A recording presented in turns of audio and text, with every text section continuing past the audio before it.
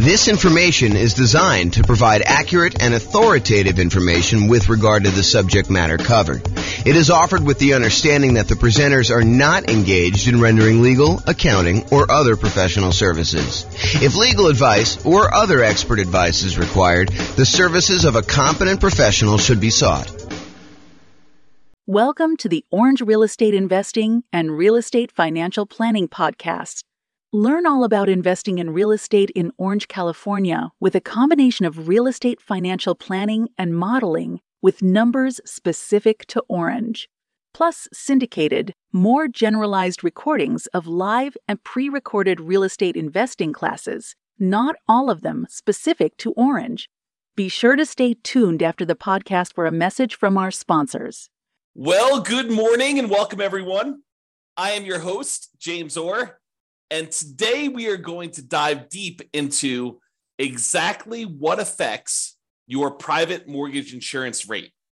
You might think that, hey, look, private mortgage insurance, PMI, the rate that the lender charges you for opting to get a loan with less than 20% down, that is just some made-up number. Turns out it is not a made-up number. Turns out there are some very significant primary factors that go into what your private mortgage insurance rate will be, and also some kind of secondary adjustment sort of things that they have in there as well to determine what your PMI rate is. So quick recap before we dive into the factors.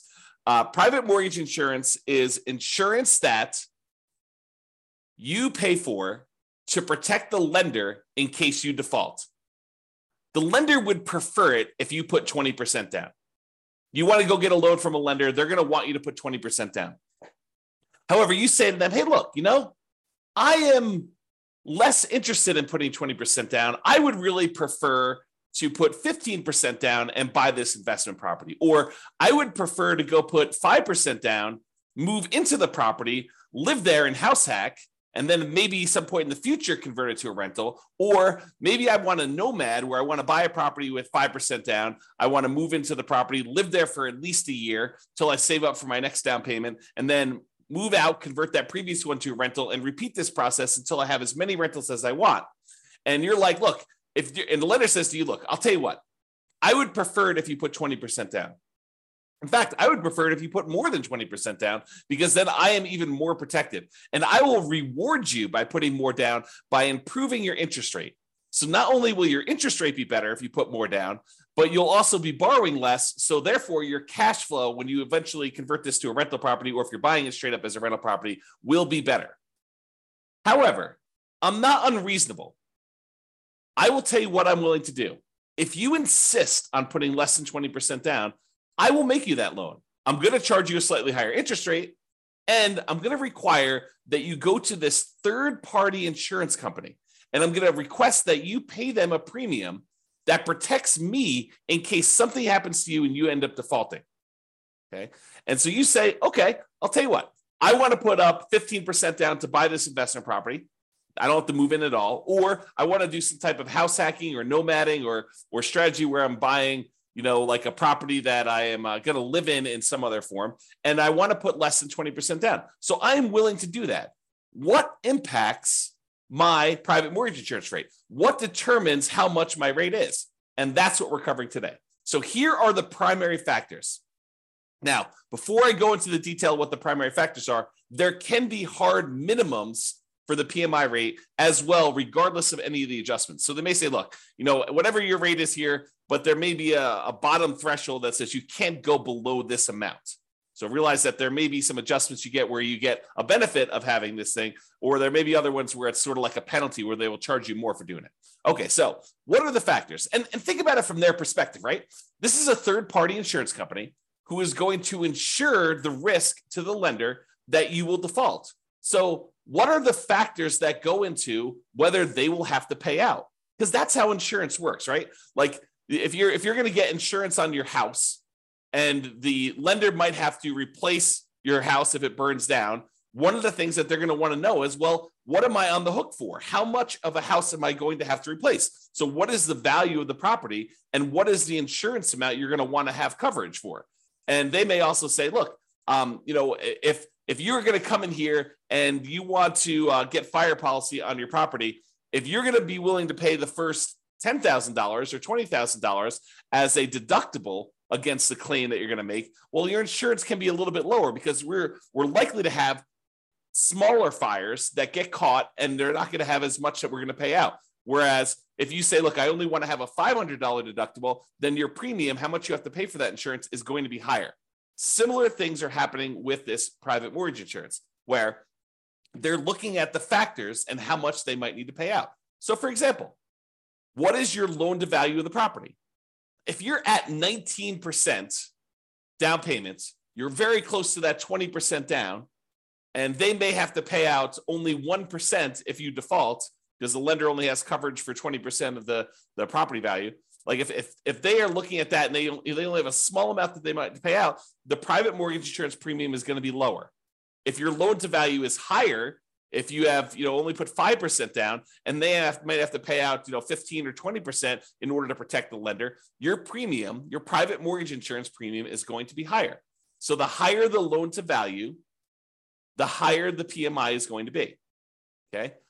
The coverage amount for the lender. So the lender can choose or insist on certain coverage amounts. And when we go over the actual calculation, we're going to go over another class where we talk about how to calculate PMI. I will show you the rate sheet for calculating private mortgage insurance. And I'll point out to you that the lender can choose to have certain amounts of coverage. It could be, I don't remember, making up numbers here, but 15 or 12% or 6% or 22% or 35%. So the lender can choose what level of coverage they are insisting on for you to get. So if the lender requires more coverage, they want to be protected down to 65% loan to value, that could be a higher PMI rate for you than a lender that only requires to be protected down to 80% loan to value. Okay, so that's going to be another primary factor as to what is on there. Now, another factor is your credit score. Another reason for you to take the time to make sure that you improve on your credit score, because the credit score is going to be a major factor in what your private mortgage insurance rate is. When we look at the primary table, when we do the calculations on how to calculate it, you're going to see that like credit score is the main thing going across the top that basically says, let me pick the credit score I've got. Let me pick what loan to value I'm doing. And those are like the two big ones that it's going to determine what it is. And then of course, they've got all the different coverages for the lender on the left-hand side as well. But those are like the two big ones that you decide on what your kind of primary rate is, okay? However, which table you choose is often determined by the amortization term of the loan itself. If you get a 15-year loan, the rates are different than if you get a 30-year loan. And I think the cutoff for them, for at least the table that I've seen, is usually 20 years. So if you're greater than a 20-year loan, you have one table. If you're less than a 20-year term on your loan, then it's another table, okay? So the shorter terms, like a 15-year loan, has lower private mortgage insurance. It is cheaper for you to get private mortgage insurance if you chose to get a 15-year loan. So you're gaining a little bit of ground by having a lower PMI payment, improving cash flow a little bit, but it's much uglier because the 15-year loan, your cash flow on that is going to be much uglier, right? Because you are choosing to pay off a lot of principal every time you make a payment. You're trying to pay off that entire loan in 15 years. And even though your interest rate's going to be better, presumably, and also your PMI is going to be better, your total payment is probably going to be higher overall. Okay. So that's the amortization term of the loan itself. Then fixed and variable payment amounts.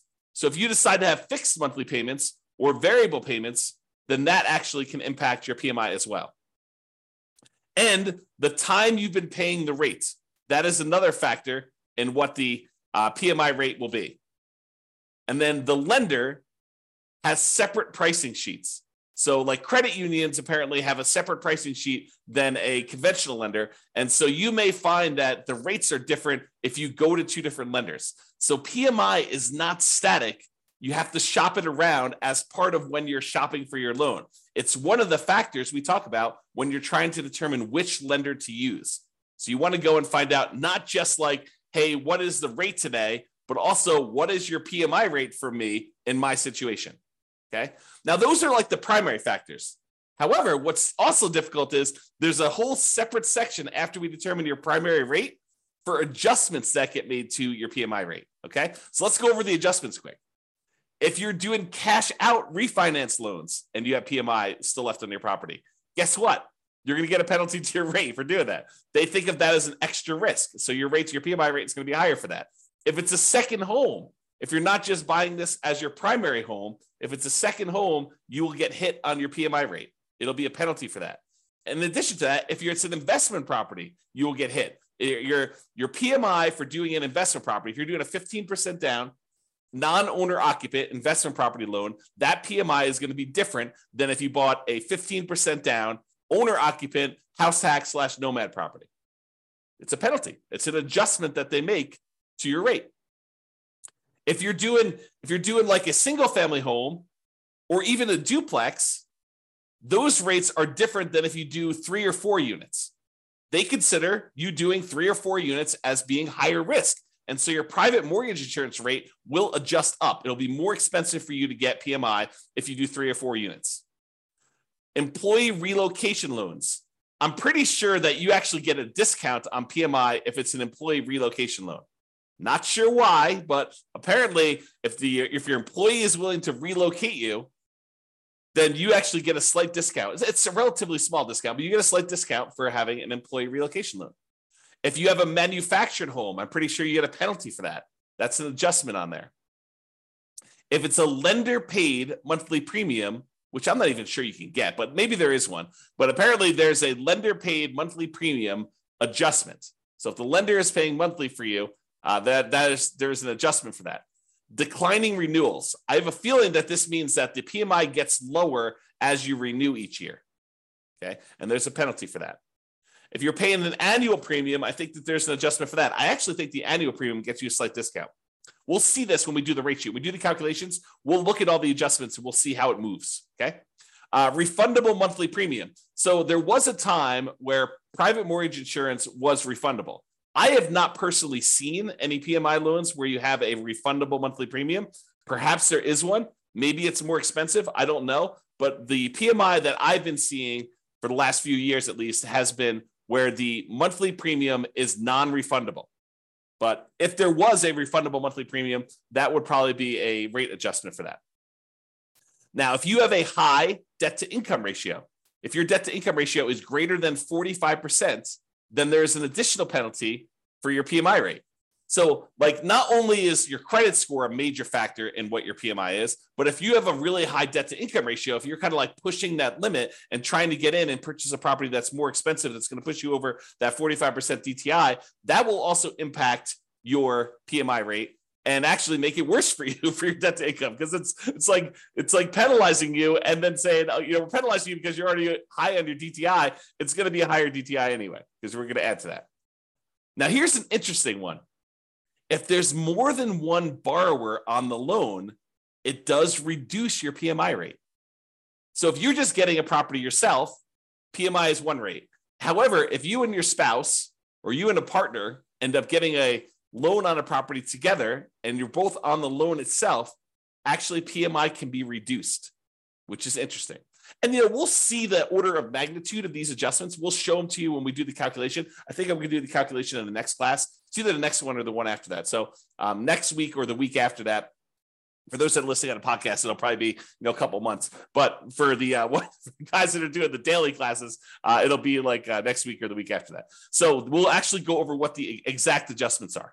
All right. So in conclusion, lenders prefer you to put 20% down. However, if you insist on putting less than 20% down, they may opt to make you the loan, but they might require you to purchase third-party insurance to protect them in case you default. That is private mortgage insurance. That's basically what is happening, okay? Now, how much your private mortgage insurance has many factors.